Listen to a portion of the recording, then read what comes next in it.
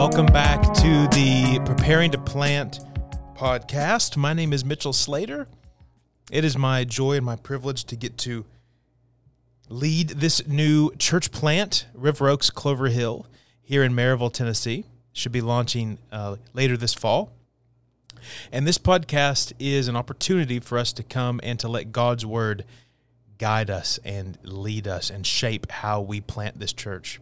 So we're going through Paul's final letter, the book of 2 Timothy.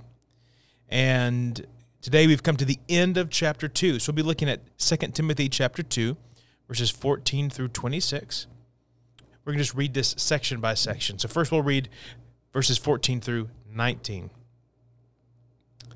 Paul says to Timothy, "Remind them of these things, and charge them before God not to quarrel about words, which does no good but only ruins the hearers. Do your best to present yourself to God as one approved, a worker who has no need to be ashamed, rightly handling the word of truth.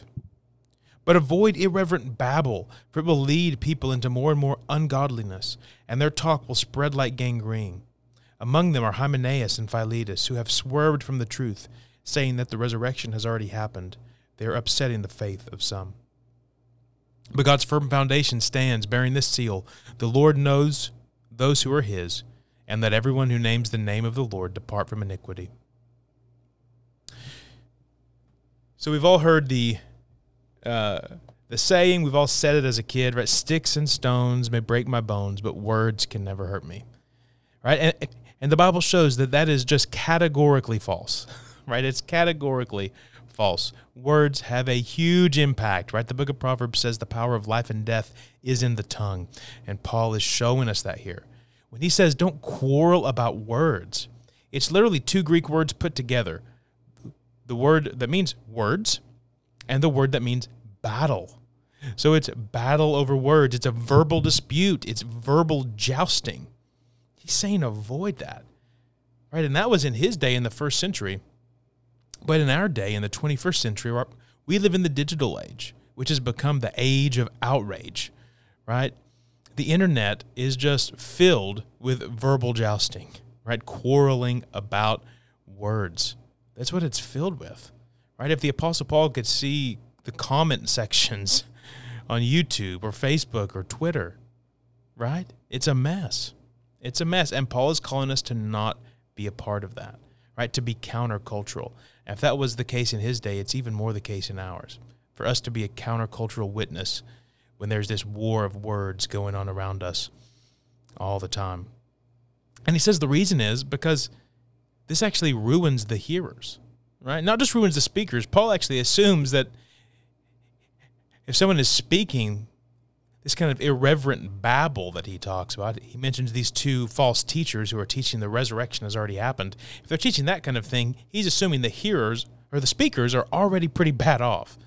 He says it ruins the hearers. It corrupts those who hear it. That's a warning for all of us. Even if we don't participate in the verbal jousting of our day, even just listening to it, having our minds just soak in it, can ruin us, it says.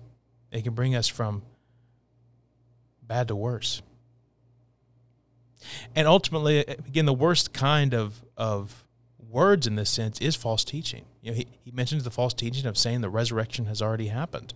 And by the way, as an aside, that's still a false teaching that's around today. It's actually growing. It's called hyperpreterism.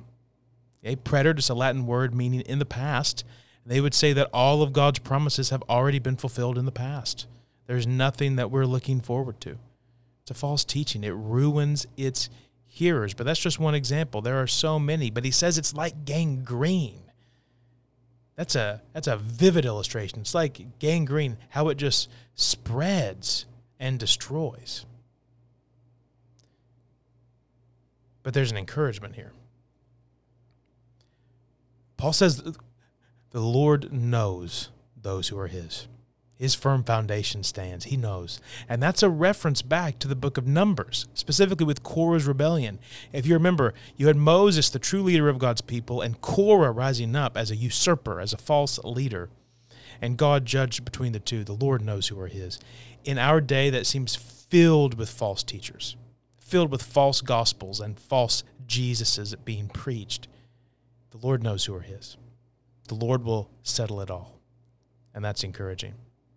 And what we need to do is exactly what Paul tells us to do. He says, do your best. This is verse 15. Do your best to present yourself to God as one approved, a worker who has no need to be ashamed, rightly handling the word of truth. Now, of course, that applies to someone like Timothy, to someone who's in formal church leadership, someone who's doing a lot of public teaching and preaching, but it applies to all of us. And he literally says, we want to cut straight with the word of God. That's what it means.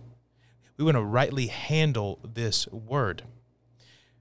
Because even though there's all of these words that are being propagated throughout our world, throughout our culture, throughout the internet, all of these terrible words that spread like gangrene, we have the word of God, the capital W word. We have that word, that scripture. So we want to be a workman who's approved. We want to do our best in this area. We want to rightly divide the word, cut straight with the word. We want to know the Bible, know how to apply the Bible. We all need that.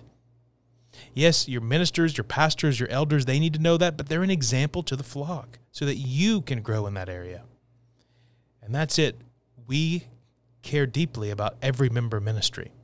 And so we want every member of River Oaks Clover Hill to be cutting straight with the word of God. We want a church with people that have open Bibles, reading the word, studying the word, praying the word, applying the word, living the word. That's what we want. But then Paul continues in verses 20 and 21 by saying, now in a great house, there are not only vessels of gold and silver, but also of wood and clay, some for honorable use, some for dishonorable. Therefore, if anyone cleanses himself from what is dishonorable, he will be a vessel for honorable use, set apart as holy, useful to the master of the house, ready for every good work. Now, it's pretty clear what Paul's talking about. The great house is the church.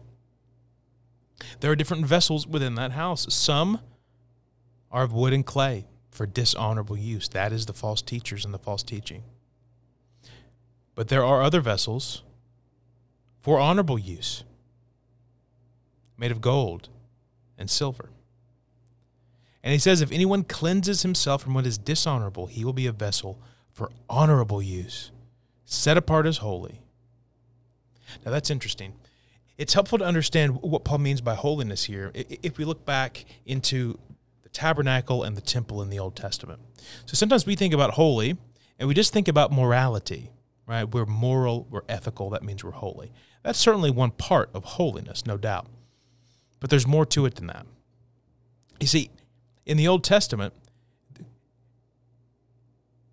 just to take one example, is in the tabernacle, they would have shovels, right? And those shovels would be used for shoveling incense onto the altar and doing different work with the altars of incense, the altars of sacrifice, things like that.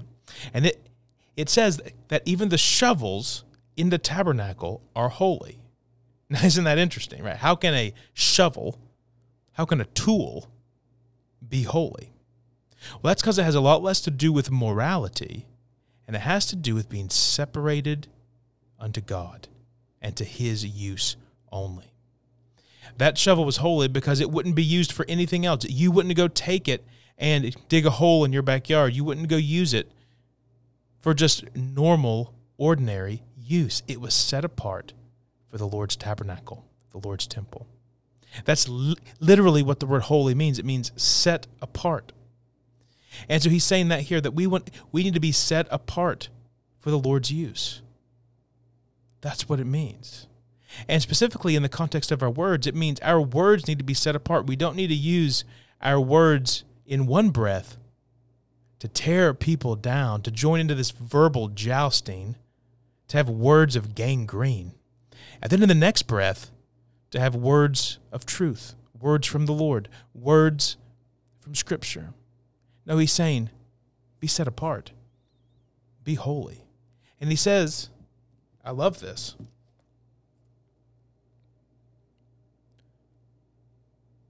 He'll be a vessel for honorable use, set apart as holy, useful to the master of the house, ready for every good work. Don't you want that? Don't you want to be useful? Right? It's what I want. Now, we shouldn't want great things. I'm just going to go ahead and tell you that. It's good to be ambitious, but as we plant this church, we shouldn't go out there expecting, oh, this is going to be a mega church. People are going to flock in, all of these things, right? Thousands of people are going to come into the church. If the Lord wants to do that, then that's great. Right? But that's not on my radar at all. And to be honest, a mega church isn't on my radar at all. I'd rather have many smaller churches all throughout this area than one super church, right? And that is really our long-term goal, if the Lord wills, is to plant churches all over this area. But even that, it's good to have goals, but ultimately, all I want for myself, all I want for you, all I want for the members of our church is to be useful. I just want to be useful. I want the master of the house to be able to use me and use our church for whatever purpose he has. That's it. So we would be ready for every good work. Every good work he has prepared beforehand for us to walk in, Ephesians 2:10, which means he has prepared good works for us in our community as we plant this new church. We just want to be useful. So let that be our prayer, that we would be set apart as holy, useful to our master in this new church. That's what we want. And then finally, Paul finishes this chapter in verses 22 through 26. So flee youthful passions and pursue righteousness, faith, love, and peace, along with those who call on the Lord from a pure heart. Have nothing to do with foolish, ignorant controversies. You know that they breed quarrels. And the Lord's servant must not be quarrelsome, but kind to everyone, able to teach patiently, enduring evil, correcting his opponents with gentleness. God may perhaps grant them repentance leading to a knowledge of the truth, and they may come to their senses and escape from the snare of the devil after being captured by him to do his will. So here we get to the positive, right? We've seen the negative with our words here, and Paul still references it, right? They're youthful passions, right? When you hear youthful passions, we sometimes just think, oh, he's talking about sexual sin. No. He's talking about our words, right? Young people tend to enjoy verbal jousting, right? They like to get into quarrels, get into contentions, get into debates. He's saying, flee those youthful passions. He says, have nothing to do with foolish, ignorant controversies. They only breed quarrels. So again, we've seen the negative, but what's the positive? What does it look like to be useful to the master? Ready for every good work, even with our words. What does it look like? Well, first of all, it looks like pursuing the right attitudes and posture of the heart. Paul says, flee youthful passions and pursue righteousness, faith, love, and peace. This is Paul's put off and put on principle that he uses so much. Go look at Ephesians chapter 4, Colossians chapter 3. He uses them there. There are things to put off, in this case, youthful passions, and things to put on, righteousness, faith, love, and peace. So it's not just about what we stop doing, but what we start doing. It's not just about putting away bad habits with our speech, but about what do we replace that with. And Paul says, the Lord's servant must not be quarrelsome, but kind to everyone, able to teach. Again, our words should be saturated with God's word, able to teach. He says, patiently enduring evil, correcting his opponents with gentleness. So kindness isn't the same thing as niceness. Okay, I've heard it said that the evangelical church has added a commandment. There's an 11th commandment. Thou shalt always be nice. Right? That's not the truth. Paul has intense words. He just spoke intensely against those two false teachers.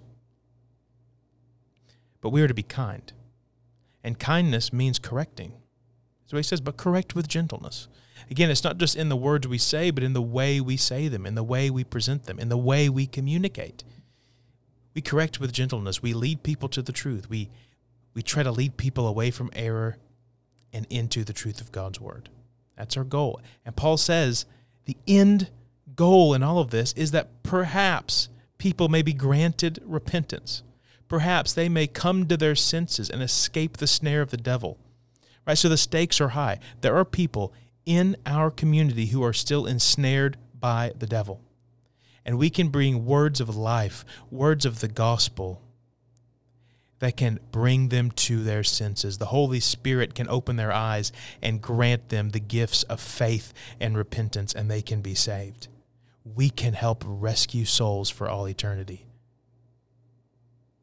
That's a much better way to use our words. Right? So as we go to plant this church, let's be kind and kind enough to share the gospel. Even if it's unpopular, even if people don't want to hear it. Let's not get entangled in all of this verbal jousting. And let's proclaim the glorious gospel of Jesus Christ. So that's the end of 2 Timothy chapter 2. Next time we will jump into chapter 3. That means we're halfway through the book. And so, until next time, may the grace of the Lord Jesus and the love of God and the fellowship of the Holy Spirit be with you all.